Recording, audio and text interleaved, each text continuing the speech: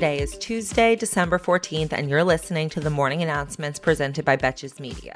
I'm Sammy Sage, and this episode is sponsored by Storyworth, the ideal holiday gift to make your loved ones feel special and unique, just like the relationships you share. Last night, the January 6th committee in the House voted to hold Trump's former chief of staff, Mark Meadows, in contempt for refusing to appear before the committee for a deposition. A vote will be held in the full House of Representatives today on whether he will officially be held in contempt of Congress and then referred to the DOJ for prosecution, aka a potential actual punishment, including jail time. But Meadows is actually getting this contempt charge after giving the committee over 9,000 pages of documents from when he was chief of staff. The records including a ton of shocking content, but here are some of my favorites.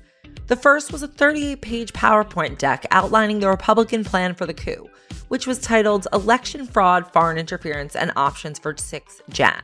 Some of the suggestions in the deck included declaring a national emergency, claiming that China and Venezuela took control of voting machines in swing states, and seating Trump electors instead of Biden electors in states that Biden won, among a few of the genius, not at all textbook fascist ideas.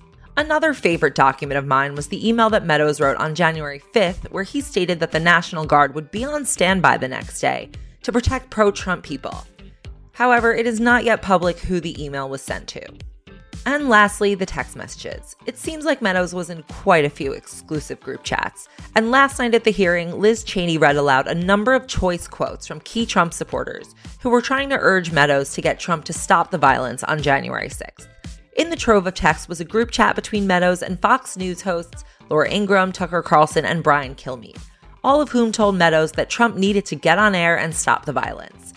And then there was the plethora of text from none other than Donald Trump Jr., saying that they needed to renounce the insurrectionists immediately.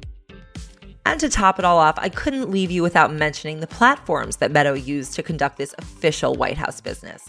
He used a personal cell phone, a Signal account, and of course, 2 personal Gmail accounts, which I was under the impression is a huge crime. Yesterday, the Supreme Court declined to block New York's vaccine mandate for healthcare workers, aka the mandate can stay, even when they cite religious objections. The court's order was unsigned and included no reasoning, though Justice Gorsuch wrote a 14-page dissent, which Justice Alito joined. The court has so far rejected several challenges to vaccine mandates. Meanwhile, yesterday, the Air Force discharged 27 people for refusing to get the vaccine, making them the first service members to be removed for disobeying the mandate since the deadline to get vaccinated on November 2nd. Though apparently thousands more service people either refused or sought exceptions. They have not yet been dismissed. President Biden will travel to Kentucky tomorrow as the death toll reaches 74 people in the state and 14 in other states, though it's expected to rise as the search and rescue operation continues over the next few weeks. Biden has pledged to ensure that the impacted states get, quote, whatever they need when they need it, which is so much nicer than, quote, a lot of equipment is being asked for that I don't think they will need. Props if you could name where that one was from. Meanwhile, news has continued to emerge about all the people who are compelled to work through the deadly tornadoes, this time at a factory called Mayfield Consumer Products, which makes scented candles, an essential product can continue manufacturing at all costs, including human life. At least 4 workers at the factory said that they wanted to leave early because of the casual natural disaster that was about to happen, but supervisors said that they would be fired if they left early. The result is that 8 people were killed while on the job. Also yesterday, state officials in Kentucky warned that residents could be without heat, water, or electricity in frigid temperatures for weeks or longer. Right now, more than 10,000 homes and businesses have no water, and another 17,000 are under boil water advisories. Welcome to your climate future, Kentucky. Even being completely landlocked can't save you anymore. On that note, scientists have detected new cracks in the key ice shelf that buttresses Antarctica's Thwaites Glacier. You're probably wondering what that is, naturally, and it turns out that this specific glacier is known as the, quote, Doomsday Glacier.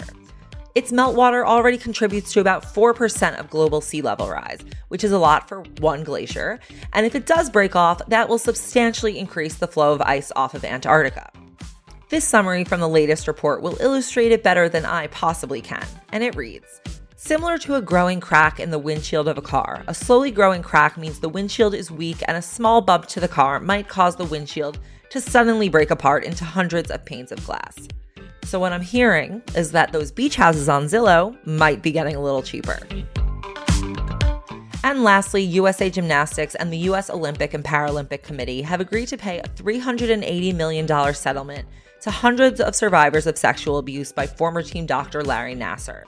The settlement also includes reforms at the organization to prevent future abuse, including a provision that USA Gymnastics will be required to have at least one abuse survivor on its board of directors and create a restorative justice process for victims.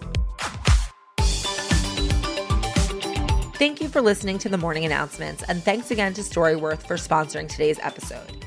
With Storyworth, I'm giving those I love most a thoughtful personal gift from the heart and preserving their memories and stories for years to come.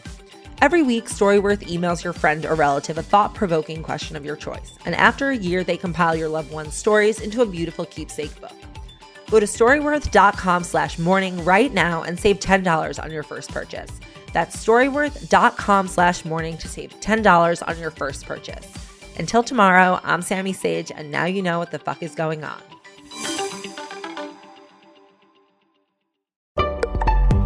Betches.